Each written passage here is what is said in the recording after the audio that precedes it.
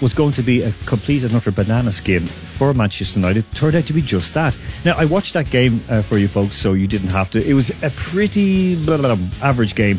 Absolute howler from De Gea just after the second half, because it was kind of even the first half. You could just see that the only way that Watford were going to get a goal was by like banging it long and putting someone's head on it, like Deeney's head on it, and break it down and getting a goal and so on. But it was absolutely terrible goal to give away. So that was in the 50th minute, 1-0. Sarr scored that goal. And then a penalty, which was, it was a penalty. It was definitely a penalty.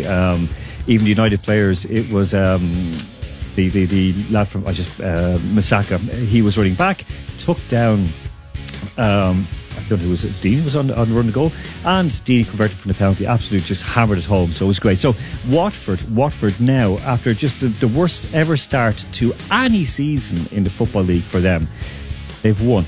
Okay, they've won. So they're actually level on points now with Norwich. Norwich are in a pretty much of a bad way right now. So, folks, moving quickly on, because again it's almost 70 minutes gone, 69 minutes gone in that Spurs and Chelsea game. A few little football headlines for you to run around while we're waiting for Andrew Flint to get on the line. Okay, big one, of course, this week, which we broke 2 days, actually 2.5 days, 3 days almost before it actually came out. It was Double N broke it first. Carlo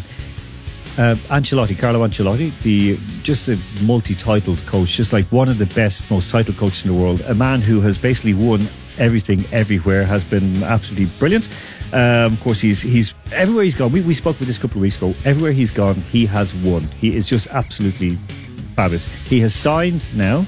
It's a 2.5. Well, we believe 2.5 years plus another year extension. He has signed with Everton. Okay, so he's signed with Everton. Now, remember, everywhere he's gone, he has won. But as a player, he's won the Serie A with won Serie A, the Italian top flight with Roma and with Milan. He won the European Cup, of course, twice with Milan in the late 80s. At that really absolutely dominant side with the Dutch Masters in it. He won the Intercontinental Cup. This is what now it's called the World Club Cup, which of course Liverpool won this past yesterday, I should say. And then of course he finished third in the 1990 World Cup. If you remember that, they beat England. Okay, that was a very, very good England team, but they were short, of course, Paul Gascoigne, who unfortunately, due to the yellow card he got in the semi-final against Germany, he missed out then on the final, or on the third place playoff. As a manager, he won with Juventus. He won what was called then the Intertoto Cup. With Milan, he won Serie A. He won the Coppa Italia. He won the Champions League twice. He won the World Club Cup back in 2007. With Chelsea, he won the Premier League in 2009, 2010, and that year they did a double. Okay, they did a double. So this shows the quality of the man. He came into the club first, game in charge. He wins the first trophy he gets is the Community Shield, the Charity Shield, and so on. So he moves into Paris Saint-Germain and he wins Liga in 2012, 2013, goes to Real Madrid. Now, okay, they judge it by if they win La Liga, the top flight there. Is it worth it? And that's the measure of the coaches there. People look at it in different ways. They won the Copa del Rey, and of course he won the Champions League the same year, in 2013 and 14, and again he won the FIFA World Club Cup. So there you go, 3. Then he goes to Germany, 2016, 17. He wins the Bundesliga and he wins the Super Cup twice. So that's of course the game between the Pokal, or the German Cup winners, and the German League winners. So there you go. He's been Serie A coach twice, coach of the year twice. He's been World Coach of the Year. He's in the AS Roma Hall of Fame and the AC Milan Hall of Fame. So this is a guy who has done everything, and he's gone to Everton. Now, quick inside story on this. Going to Everton, what they've said is they are right down the bottom of the table right now. They are struggling. They are struggling to try and survive. This is a bad time for Everton. Okay, they drew yesterday with Arsenal. We know that. That was it was a good point for Everton, but it was a dreadful 2 points drop for Arsenal.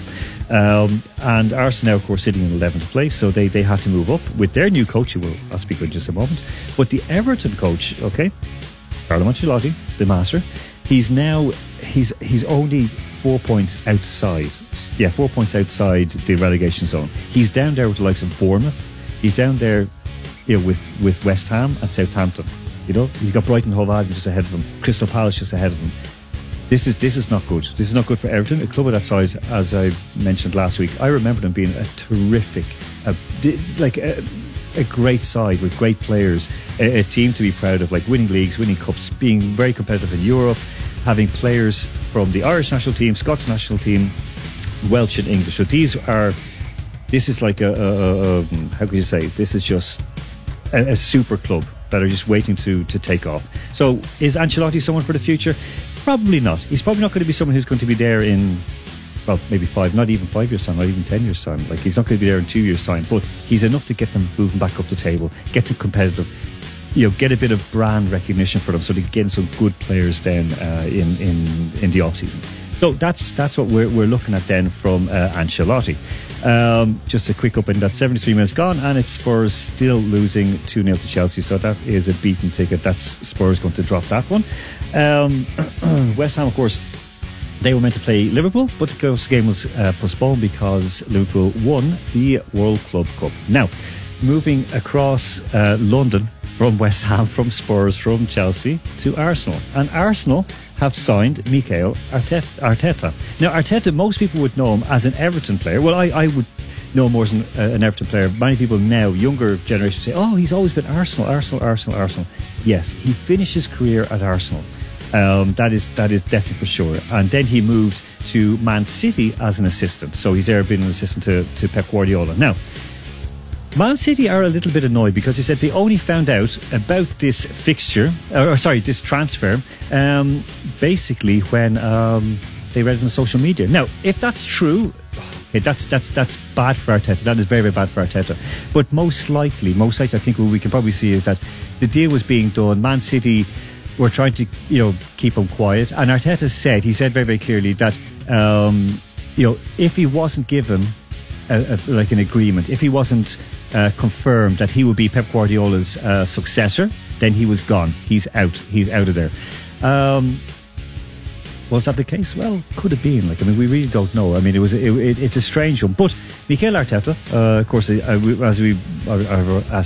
I've already said, he's done very, very well at all the clubs he's been at. He's always been a very tough, strong player, a product of Barcelona, but was always kind of overlooked from Spain. But then again, there was such a high quality of players coming through Spain during his time. He was very unlucky. He kind of was the same kind of player as Pep Guardiola, and there were a lot of players in that position who, like Javi and so on, that also didn't break through. So anyway, he is now in charge at Arsenal. Arsenal drew yesterday. We saw that. Freddie Ljungberg was very, very distraught yesterday after the game. He basically said, we wanted to go out and put on a better showing than last week. We wanted to go out and to put on a good show and to do well. But you know what? I think Freddie's limitations are quite visible, and he's a good number two or a good assistant. So he's been told by Arsenal that he can stay at the club if he wishes, that he won't be moved out, he won't be fired. So that's good for him. But at the same time, I think it's a little bit, I don't know, it's a bit unfortunate for him, the fact that, he has had nothing to work with, really. There's a lot of players there in that Arsenal dressing room that really should be moved on quite a long time ago. So, that's the way it goes. Okay, we're still waiting for Andrew Fletcher to grab him on the line, but we will quite soon. So you'll just have to endure me for just a little bit longer. So, some other results, of course, from yesterday. There were quite a few games that, well, for me, were interesting yesterday, because I think it just showed the how would you say? It just showed what's going on in the English Premier League right now. Because if I watched the Leicester City game, Leicester City against Man City at Man City. Man City, I don't know. They're playing like a different team. They're a level above everybody else, but of course not a level above Liverpool. Leicester City, Jamie Vardy, my God, the man he's always been slim, but he's slimmed down a little bit more. He just has such an engine. Now, no questions asked on this, because no matter what you put into yourself, you still have to have the desire and the intelligence and the ability and the guts and the courage to keep doing that. But, watching him play yesterday, he was up and down the line. He, just absolutely phenomenal player. Now, unfortunately, they were on the wrong side of a 3-1 scoreline, but Leicester, they're not done yet. I know that people say, that's it, they're done now. It's all over for poor Leicester. They had a chance. Not really. They're not going to win the league, but there's a great chance they're going to finish second. Okay, they're still a point ahead of City. Okay, both of them have, in the last, say, 5 games, they're both the same. Won 3, drawn 1, lost 1. So they're both on the same kind of pegging. But if you were to ask me on yesterday's performance, who's the most stable kind of team? Leicester, a team who are going to go out and beat the lower down teams. Man City, I don't see it. And if Dimitri Darounis is listening to me right now, Dimitri, I'm sorry, I just have these doubts about Pep Guardiola. I don't know if he's the right man right now for the job. Okay. Elsewhere in England, of course, a few little bits of gossip. Okay, so I'll start off. Yesterday there were quite a few interesting stories. Okay, this is one that was surprising me. I said Man City were shocked by the move of Arteta because they said defended on TV and social media, and now they're also saying that Leroy Sané, the German international, the 23-year-old, he wants to go to Bayern Munich. Okay, so Man City are they're starting to hemorrhage players. This is what I mean when I'm speaking to Dimitri. This is what I mean. There's a little bit of upheaval there at the moment. Paul Pogba, of course, he made his return to action today in that Man United game. Long awaited. He was okay, didn't do too much, but he's only on for a short wee while. And remember, he's still only 26, but his agent is saying he wants to stay at United. That's because he wanted to be reunited with or to bring back, or to put him with Zinedine Zidane in Real Madrid.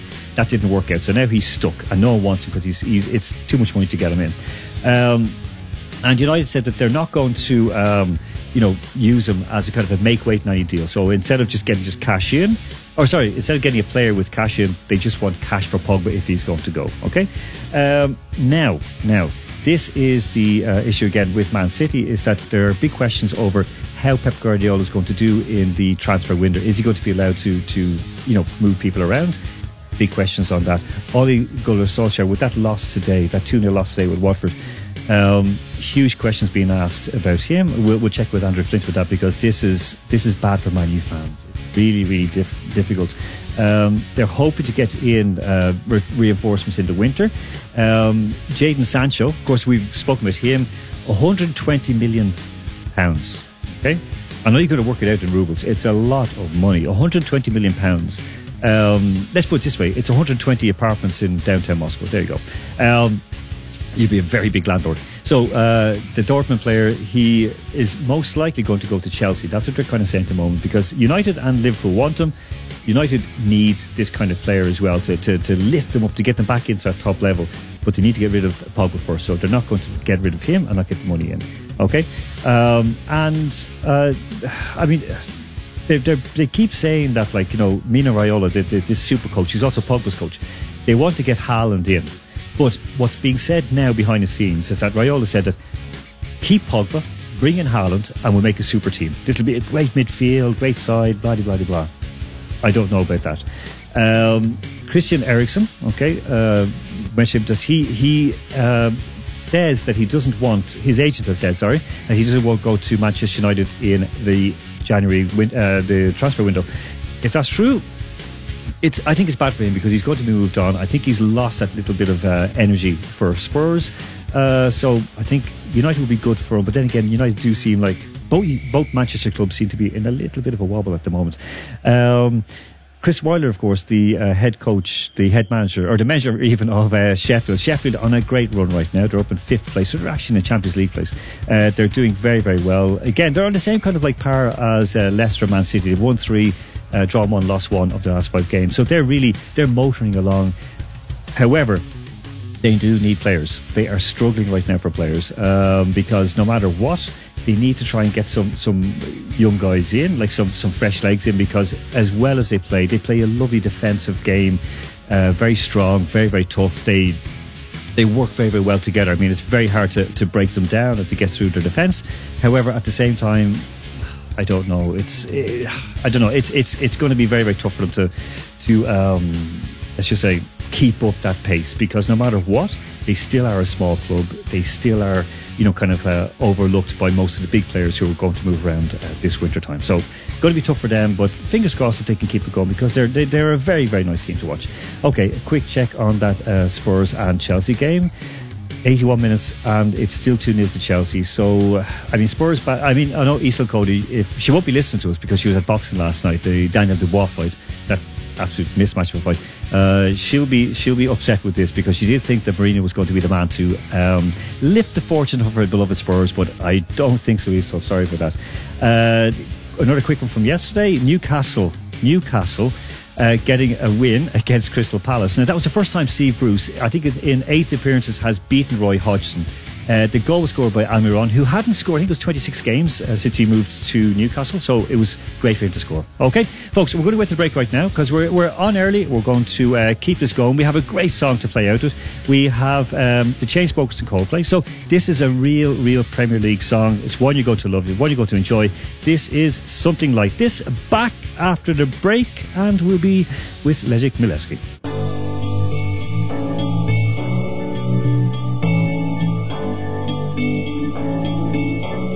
Been reading books of old, the legends and the myths, Achilles and his gold, Hercules and his gifts, and Spider-Man's control, and Batman with his fist.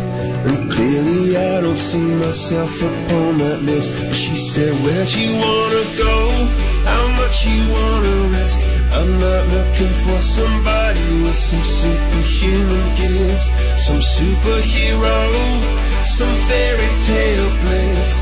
Just something I can turn to, somebody I can kiss. I want something just like this. Oh,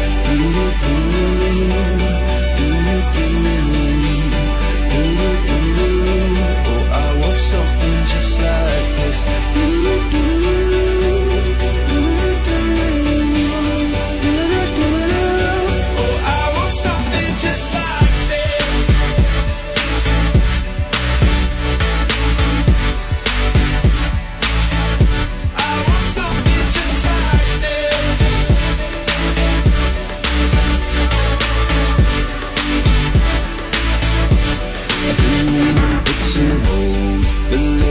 And the myths, the testaments they told, the moon and its eclipse, and Superman unrolls the suit before he lived. But I'm not the kind of person that it fits. She said, where'd you wanna go? How much you wanna risk? I'm not looking for somebody with some superhuman gifts, some superhero, some fairy tale bliss. Just something I can turn to, somebody I can miss. I want something just like this.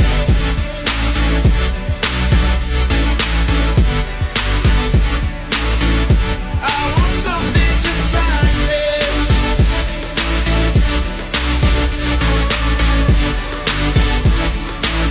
Oh, I want something just like this.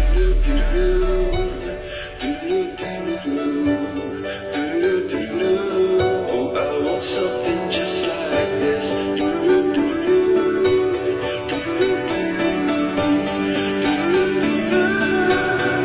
Where'd you wanna go? How much you wanna risk? I'm looking for somebody with some superhuman gifts, some superhero, some fairy tale bliss. Just something I can turn to, somebody I can kiss. I want something just like this.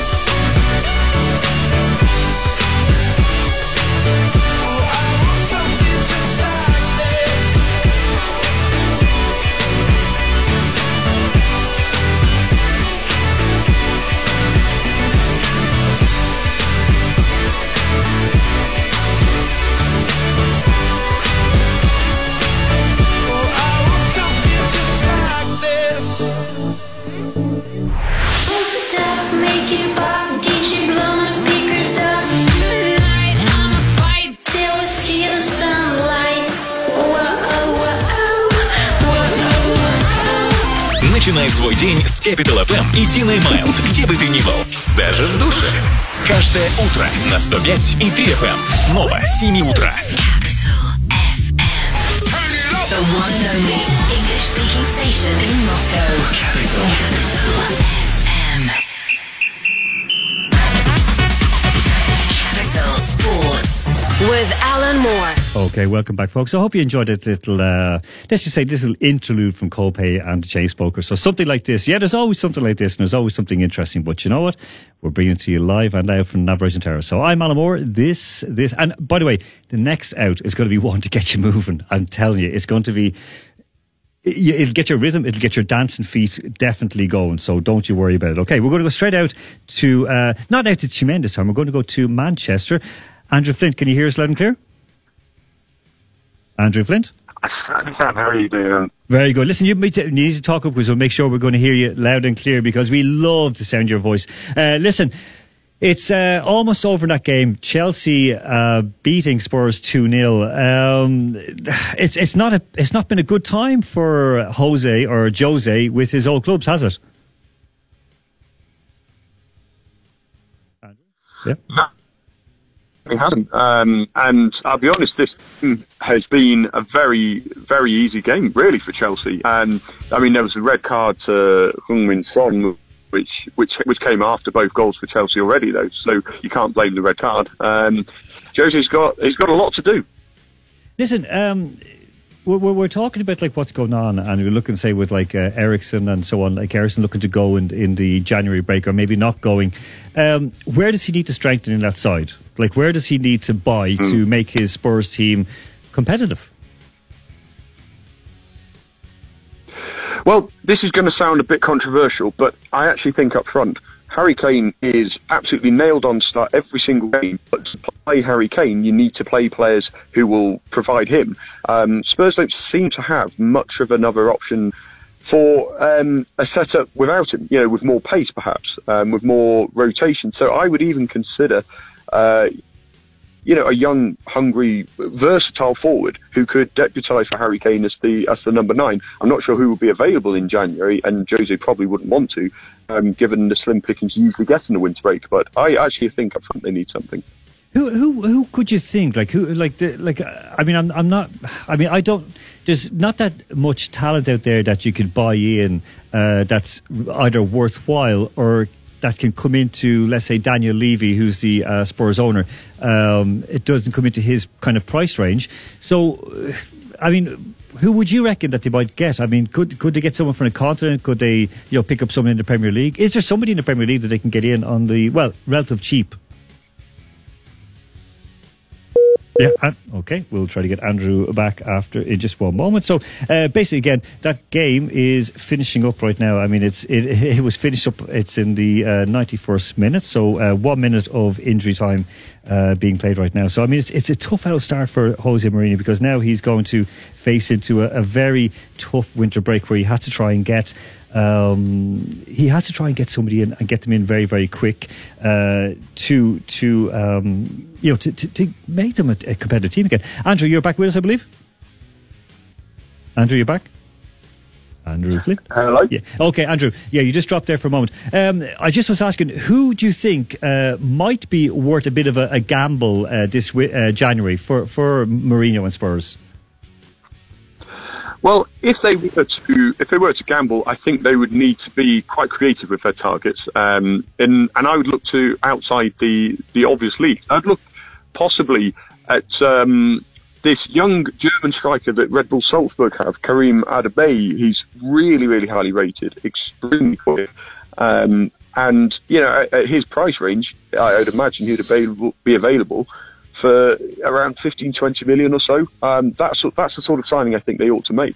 Well, that's the kind of one that Spurs usually would be appreciative of someone that they can bring in on, as you said, on the cheap. Andrew's just dropped off there right now. We'll get it back on in a moment. It is one of those things that Spurs are one of these teams. They'd like to make bargains. They'd like to get players in on the cheap, and it's not always a good thing to do, when you were trying to build a club. Because remember, this is a team that was in last year's Champions League final. So this is a team that really shouldn't have to be looking for bargain basement. Andrew, I was just saying there to listeners that this is not a club that should be looking for bargain basement strikers. They should be going out and getting the top players, because, I mean, 1 year ago, less than a year ago, just a few months ago, in the start of the summer, they were in the Champions League final, Andrew. So what's gone so wrong for them? I think time's catching up with them. I think they did extremely well. They overperformed massively to get to the Champions League final. And people have to remember they were within minutes of not even getting out of the group stage. But, reasonable draw, decent performances on the night in their knockout games. They got to the final. So I think really the squad, the additions they made with Ndombele and Giovanni Lo Celso, they just haven't really paid off yet.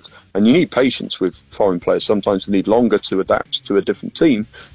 Time is one thing, but it's worrying really with the debt that will be piling up with a new stadium. So I'm not entirely sure who they will be able to get in the winter realistically. Listen, just wanted to step back to yesterday, and not to Premier League, just the World Club Cup. Liverpool, of course, they beat Flamengo of Brazil 1-0. Are Liverpool truly the number one club in the world? Like, I mean, is that a fair thing to say?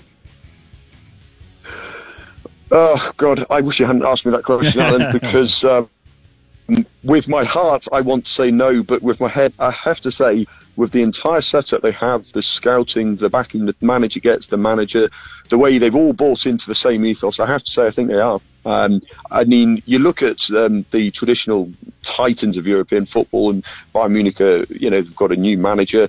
You've got Real Madrid, Barcelona. They've got a turnover of players they need to make. Liverpool, they look very well set for the future, and I don't see many players turning Liverpool down from now on. They used to be a second-tier team. Now they are, I would say, they are the best side in the world. Okay, that is fair enough. And I mean, it's something that I just wanted to bring one thing up that kind of stuck in my craw, as you say, or stuck in my throat a little bit. This is related to let's just say, no, I'm just going to say English media, their view on the FIFA World Club Cup. They just ran it down. They said it's useless. Why should the team be going there to play and so on? And they say no one takes it seriously. But I'm looking at the teams from Europe. I mean, Bayern Munich and Real Madrid, Barcelona, they take it damn seriously. So, is it maybe sort of this kind of the English Premier League is the best? Because remember, I'm remembering back to when United were given a bye in the third round of the FA Cup in order to go play. I think it was in Japan, wasn't it? In the World Club Cup at the time. In Brazil, excuse me, in Brazil. I mean, can you explain that for me? Why there's that kind of a bit of snobbery around this World Club Cup? And I'm not relating to Qatar or it could be anywhere in the world, but why is there that kind of bit of a looking down their nose at this competition? Yeah. Well, it's definitely snobbery. That's certainly the word I would use. It is quite strange, and I think I'd say it's two things. I think probably it is an overhang of, well, I'd say decades of arrogance of English football apparently being the best. Some English teams have been absolutely phenomenal in their time, and like I said, I think Liverpool are the best side in the world. But that's the first part. The second part, I'd say, possibly is the way that English football treats winter football. I'm not sure many leagues in the world actually pile on more fixtures over the winter break. And I think it's just the attitude of domestic football is given so much prominence. A lot of European sides, Real Madrid in particular, pay so much prominence to the number of European trophies they have.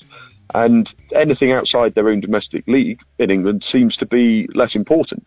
I think steps are being made in the right direction to having this staggered, 1 week winter break that we're going to have in January. And that's a positive step. But I think the attitudes do need to change because it is a very worthwhile trophy to win, I say. No, I agree. Listen, Andrew, we're going to go away at the moment. One quick question, because we're going to go to Leszek Milewski, who's waiting for us on the line. A quick question, Andrew. Mr.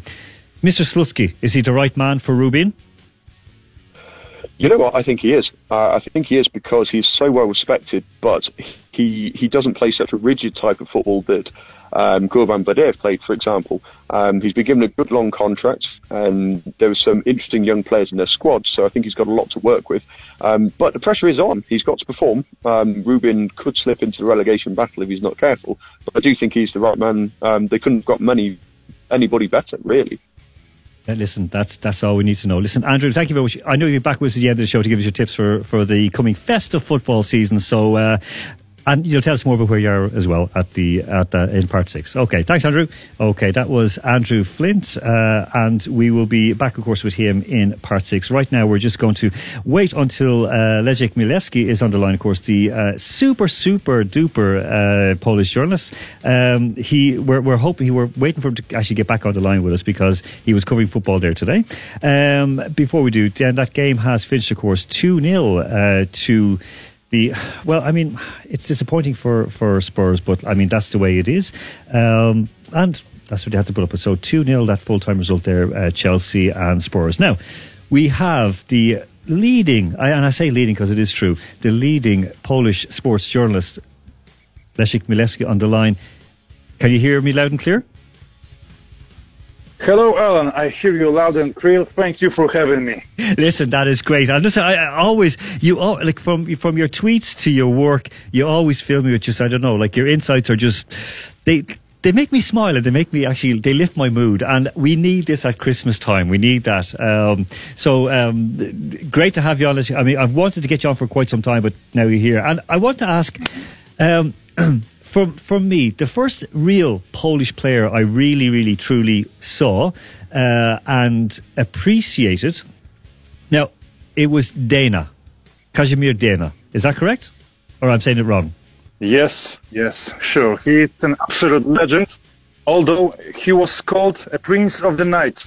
Oh. Because it wasn't the kind of a player like Lewandowski who keeps his diet and things like that. He was, well, he liked to go visit clubs. He liked to go spend night at the town.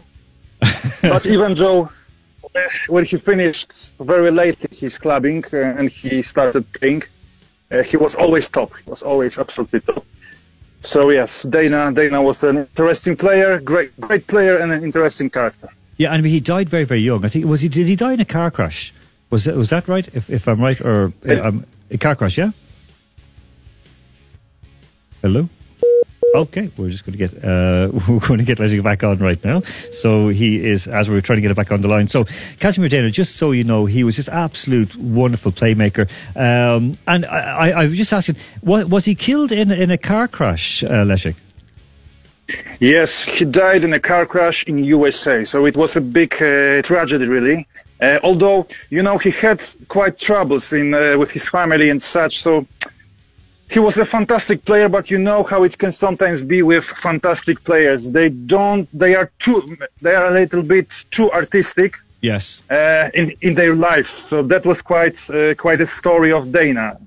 I mean, I remember him, why I said that, and I'm sorry, we'll move quickly away from this, is it's Christmas time, and for me, the favourite Christmas movie in Ireland is Escape to Victory, about the Allied soldiers of war. Of course. And he was in that, so I remember, Dana from Poland. So absolutely. I immediately, so that was 78, 79, or whatever it was, and I immediately started, right, I'm going to follow this player. And then also he died quite young, and I was like, I always kind of wanted to see him play because he was quite famous. But, okay, Polish football, for me, I always thought they were a very strong side.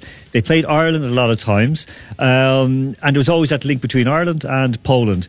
But now looking at the way Polish football has gone on, they disappointed me here in Russia last year in the World Cup.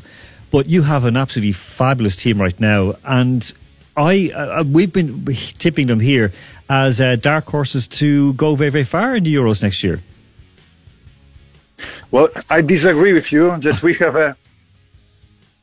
Hello, Alan? Yeah, I hear you. I hear you loud and clear. I disagree with you that we have a fabulous team. We have a fabulous player in Lewandowski. We have an upgraded Krychowiak who really has started playing for national team like he's playing for Lokomotiv, so he's doing really fine. But players like Glik, who kept defense in his...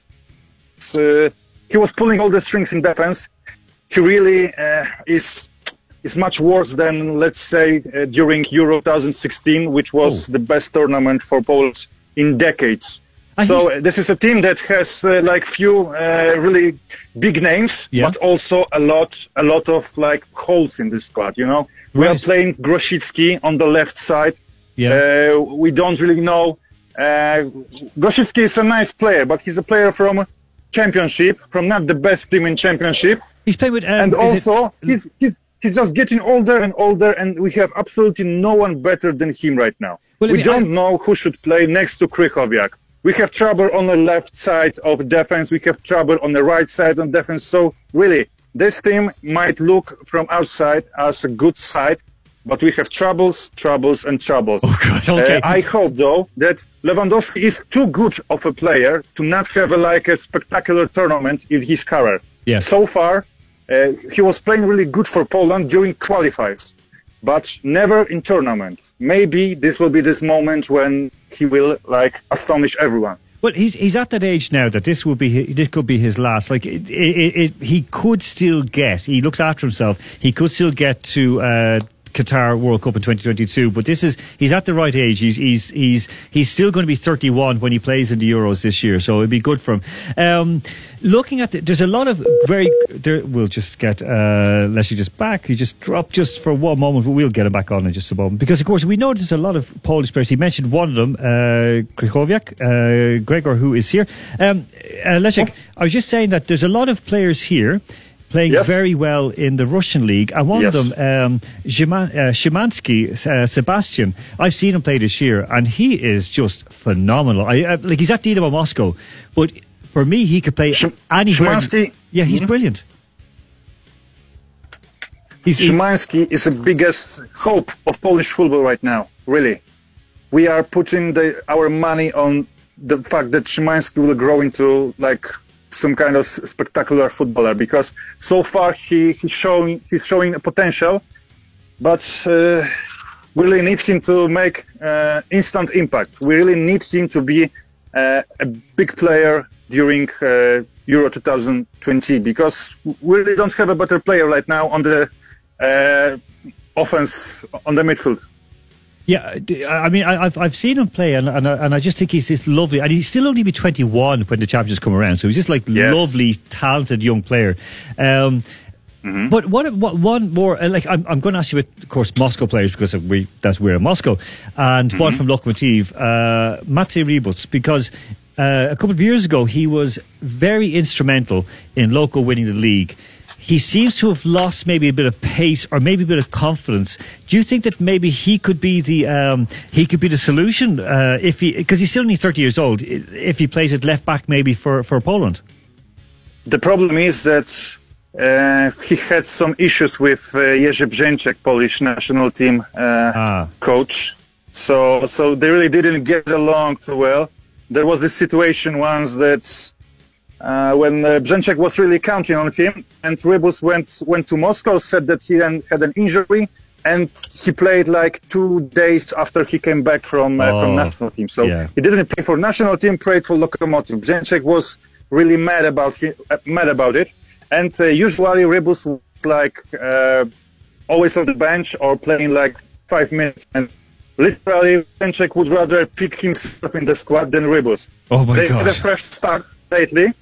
So Brzęczek went to Moscow. They spent some time. They started from the scratch, and Rebuc got really started a game. But he played awful. Well, okay. Right now, Arkadiusz Reca from Spal, from Italian Spal, is much closer to being our first team left back, and he is really nothing special. He's an okay player, but it's like there are men like Reca. Rebuc in form, Rebuc in top-notch form could really make a difference sometimes. I think so. He can attack and defend, but this is really not the case. Right now, Rebuc needs, I think, miracle to play. Okay, our Lokomotiv fans will be very happy to hear that, or maybe unhappy. Listen, Leszek, I'm going to let you go, but listen, have a very, very happy Christmas, and we'll talk with you again early in the new year. Thank you so much for your time. Sure, thanks again. Thank you, Leszek. Okay, that was Leszek Milewski, the leading Polish sports journalist. Now we're going to go straight to the break. As I said, you're going to dance, you're going to have some rhythm, because this is Snap and Rhythm is a Dancer. Back after break with Cos Pandy. Capital Sports with Alan Moore.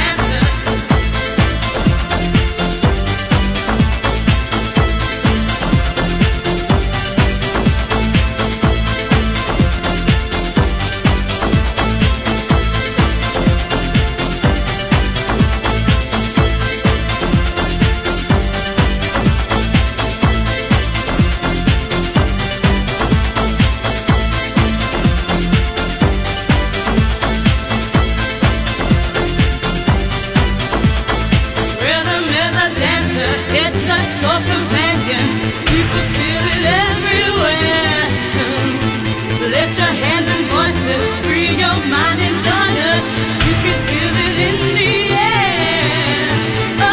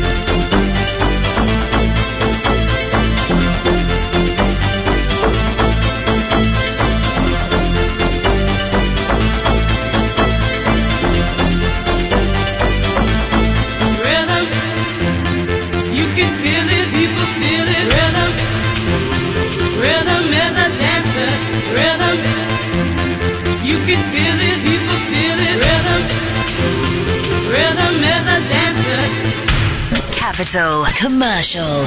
Мир уже не будет прежним. Больше не осталось места для обыденного. Только взрывное, героическое, волшебное, фантастически анимационное зрелище.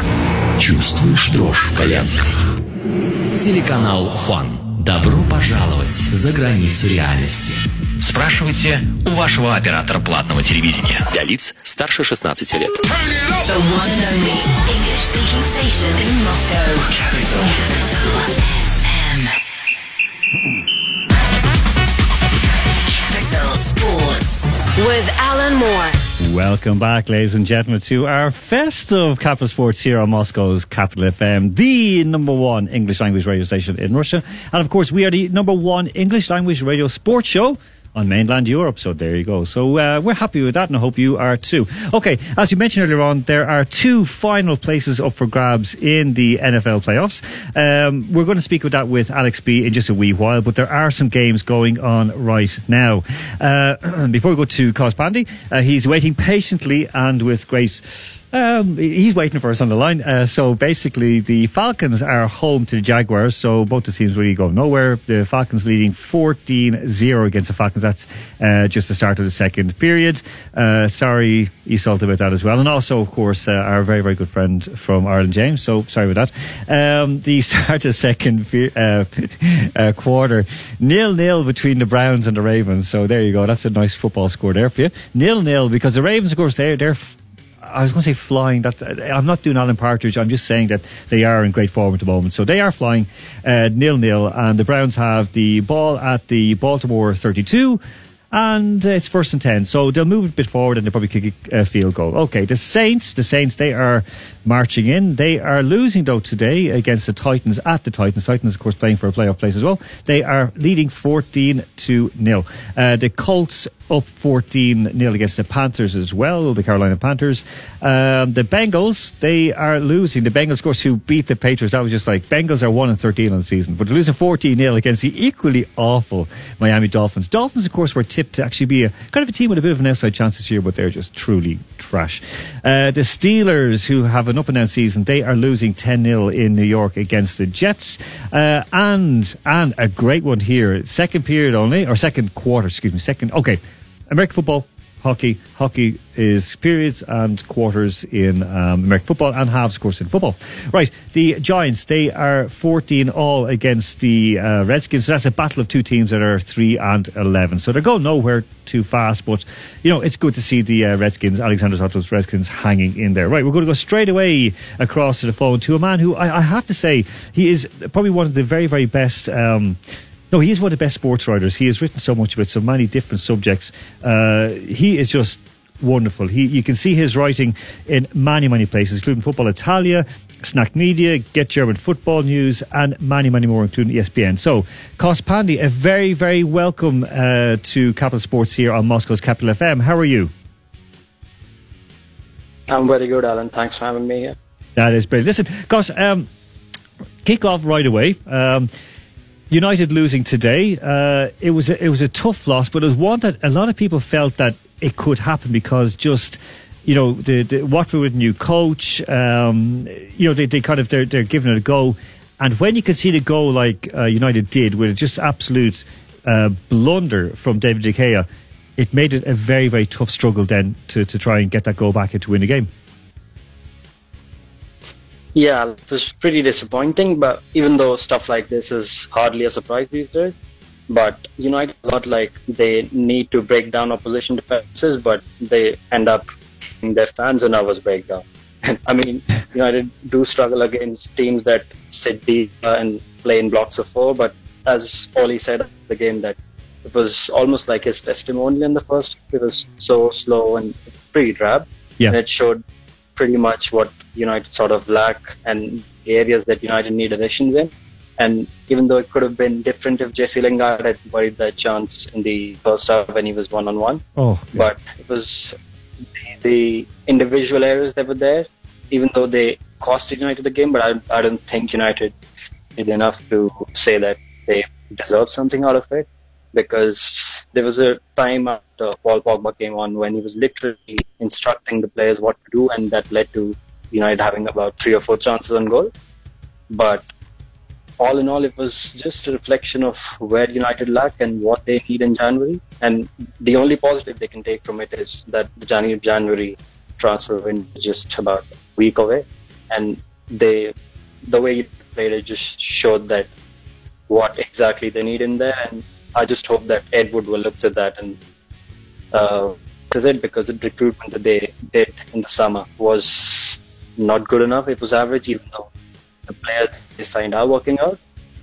But the way United failed to break down defenses shows that they lack a number 10 player in there, like Bruno Fernandes himself. Yeah. And they also sometimes lack a winger, because every single time you see Daniel James, he never really cuts in. And cutting from right wing is one key of breaking teams down when they play in blocks of 4. But yeah, as I said, the only the January transfer window is just coming up, and it wasn't a surprise. Listen, I'm looking at United now, and you look at teams who are ahead of them in the table. Okay, Spurs, we know Spurs are in a bad run, but they are a top level team. You've got Wolves, you've got Sheffield United, even Leicester. Is this good enough for United? I mean, surely, the fans should be in massive protest, because everything seems to be not quite right at the moment in Old Trafford. It's not, but there's a feeling around Old Trafford that it's not entirely Ole's fault, because we saw how uncreative midfield was before Pogba came in, and that's the only options Ole has. But after Pogba came on, it's not obviously not Ole's fault that he was injured, but he just had that extra option. And when Pogba came on, it just showed what United have been lacking. And as the season wears on, and if Pogba stays fit, I think things will improve. But having said that, I don't think they will finish inside the top 4. I think Europa League is probably the most fairest out as things stand. Okay, no, that is fair enough. Look, I was going to ask you about the other game, of course, today, the Spurs game. But let's move on from that. I just want to ask you a couple, like your take on Ancelotti to Everton. Now, I know, and you know, Everton as being a very historically strong club. But do you think that maybe they need maybe a younger manager, or do you think that this is the right guy to sort of not just steady the ship, but basically to start to build brand Everton back up again? I don't think Ancelotti is ever a builder of sorts. He's more been like someone who takes on a team that already has a foundation in there and then takes them to another level to win them trophies. Even though I think Carlo Ancelotti is probably my favorite manager today, I don't think it's exactly the right fit, but a lot of it shows where Everton want to go, because the signings that they sometimes make in the summer or in general, they are pretty big name these days. And you need a character like Carlo Ancelotti to put arm around the shoulders and make them feel good about things. That's what players like Moise Kean need right now. And in one way, it does make sense, but on an overall perspective, I don't think it's the perfect appointment. I think someone like Marcelino could have made more sense. Yeah, I mean, well, it's something that we discussed last week, and we didn't really dig into it, but I've heard so many, let's just say, not contradictory, but different points of view on the situation with Moise Kean, where basically Duncan Ferguson sent him on and then took him off in quick time and didn't even look at him when he was walking down the tunnel. Do you think that, like Moise Kean, who's been through a lot in his young life, do you think that maybe Ancelotti is someone who will understand him, will obviously speak the same language, and put that arm around the shoulder? Like, do you think he'll have time for that? I think he should be, because the money that Everton spent on him, it's pretty high for a club like Everton, even though they kind of do spend 50 million or something on Gylfi Sigurdsson. This guy is seen he was seen as one of the best young strikers in world football around April last year when he scored against AC Milan and got 7 goals for Juve towards the end of the season when Cristiano Ronaldo was out injured. But a player like that really deserves that sort of treatment. And Carlo Ancelotti is someone who knows how to bring the most out of strikers as well. And Moise Kean is someone, even though Kean has never shown that he can score about 20 goals or 15 goals a season, and I think Kean was pretty much a panic buy, but it's something that Everton really have to get right, because the way that they have tried to replace Romelu Lukaku, that approach has been pretty poor. Well, they've tried just about everything they've tried. This is it. It's replacing a guy who, you can't replace Lukaku. That's it. Like he is like just like an amazing player. Listen, what the main reason that I wanted to grab you in was, and I asked a question at the top of the show because a bit, I guess, tongue in cheek. What do Spurs players Christian Eriksen and Jan Vertonghen have in common? And the same with Adam Lallana, Luka Modric, Olivier Giroud. Robbie, now you're giggling because you know the inside joke or the inside story. Yeah. And of course, our very own Artyom Dzyuba. What have they got in common, Cos? Yeah. They're all out of contract in the summer. There you go. So you see, all these dirty minds thinking, what's going on here? It's simply that they're out of contract. Listen, look at those players. I was discussing with Andrew Flint earlier on about getting a player in, like a striker for, different teams looking for strikers, like Wolves, for example, looking for a striker and so on to take the load off Harry Kane. Artyom Dzyuba, as you've seen him play, you know how he plays. He's a big, strong, attacking centre forward, ideal for the English league. Could he be a decent buy for Spurs? I think he can be, but I don't think, because Spurs have tried a lot over the last few years to bring in a second choice striker for Harry Kane. It's never worked out. But I think Dzyuba is just sort of player who can get the team goals, a lot like what Fernando Llorente did for Spurs. I mean, about 5-6 games last season. But I think Crystal Palace could be one where he would fit right in. Oh, yes. Because they have been looking at strikers, but they've constantly failed to sign some. Michy Batshuayi came in there towards the end of last season, in January last year. And he got about 7 or 8 goals, and that basically kept them up in the Premier League. Yeah. And if they get a striker like Artyom Dzyuba, I think they can probably become a club which can finish about 12th or 13th in the Premier League. There you go. I mean, I agree with you. I've said for a long time that Dzyuba should go to a club in England, a middle club, because he could become a hero. He could, as well as making money, he could actually be better as a player, because here in the league he is just too good. Like, for me, he's just too good of a player. He's a great leader, but I think it'll help him. It'll develop him. Then again, 6 months out from the Europeans that Russia's hosting in St. Petersburg, I don't know, a bit difficult. Listen, Cos, a couple of questions for you first. Looking at, there was a sort of report here in Russian media today, pure nonsense stuff. Alexei Miranchuk, the midfielder from Lokomotiv, supposedly all these clubs looking at him, and then Manchester United wanted to buy him. His agent came out and said, this is absolute nonsense, please don't listen to this. Why would you think, in your opinion, because you know world football, what would keep a team in England from buying a Russian player, for example, a Russian national team player? Why would they not want to bring one in? I don't think there's any reason for it, but it's more down to what clubs need.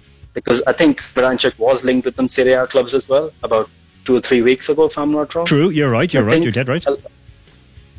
Yeah, so I think a lot of it is down to this, maybe a perception that Russian players can not work out in the Premier League based on how fast it is or how physical it is. I think it's a bit of a myth, but Serie A is more of that tactically adept league, where there's more emphasis on structural defending and players get more of that freedom to play in front of defenses. Yeah, I think that's one league where a player like Miranchuk will suit very well, more than the Premier League. Okay, just very, very, very, very quickly before we go away, because we've got about a minute. Atalanta handed AC Milan their heaviest ever Serie A loss, a 5-0 win today. AC Milan are lingering down the bottom half of the table on 21 points. So they're not that far off, at least chasing a European spot. You wrote a terrific blog about it, a terrific piece about it. AC Milan are in serious trouble, aren't they? Yeah, somewhat. I mean, it started out when they sacked Marco Giampaolo. It started right then, but a lot of it is not down to the manager that they have. It's more about the ownership and the people that they have making transfer decisions and decisions about sacking the manager. A lot of it is down to them. Do you think that the club, because I mean their stadium's falling apart, the San Siro, everything's going wrong, do you think that maybe it's they're talking about getting Zlatan Ibrahimovic in? Do you think that's not going to happen? I don't think that's going to happen now, because reports are saying that they are a bit far apart in the valuation, because Milan are offering about 6 million euros in the wages and Zlatan wants about 10 or 8. Right. But even otherwise, I think Zlatan is someone they should look at initially. They should first look at bringing in a centre-back, which they probably are, Jean-Claire Rive, in a wide player, and then maybe if they get these two players, then head over to Zlatan or maybe a striker. That's where Milan sometimes go wrong. They don't really have a policy of making transfer decisions properly. Okay. Cos Pandy, thank you so much for your time today. Enjoy the holiday season, and we'll talk to you early in the new year. Thank you so much for your time. Thanks a lot. It was a pleasure. Thank you. Okay, Cos Pandy, of course, very, very an award-winning writer in every sense, because he's just the best of the best. Okay, we're going to go away to the break. We're going to do a bit of yee-hoo, because you're going to enjoy this song. It's going to get you dancing around the kitchen. No matter if you're trying to install an OS into your laptop, this is going to be fun for you. This is Mumford & Sons, and I Will Wait. And I will wait for you, because we're coming back with Alex B after the break. Capital Sports with Alan Moore.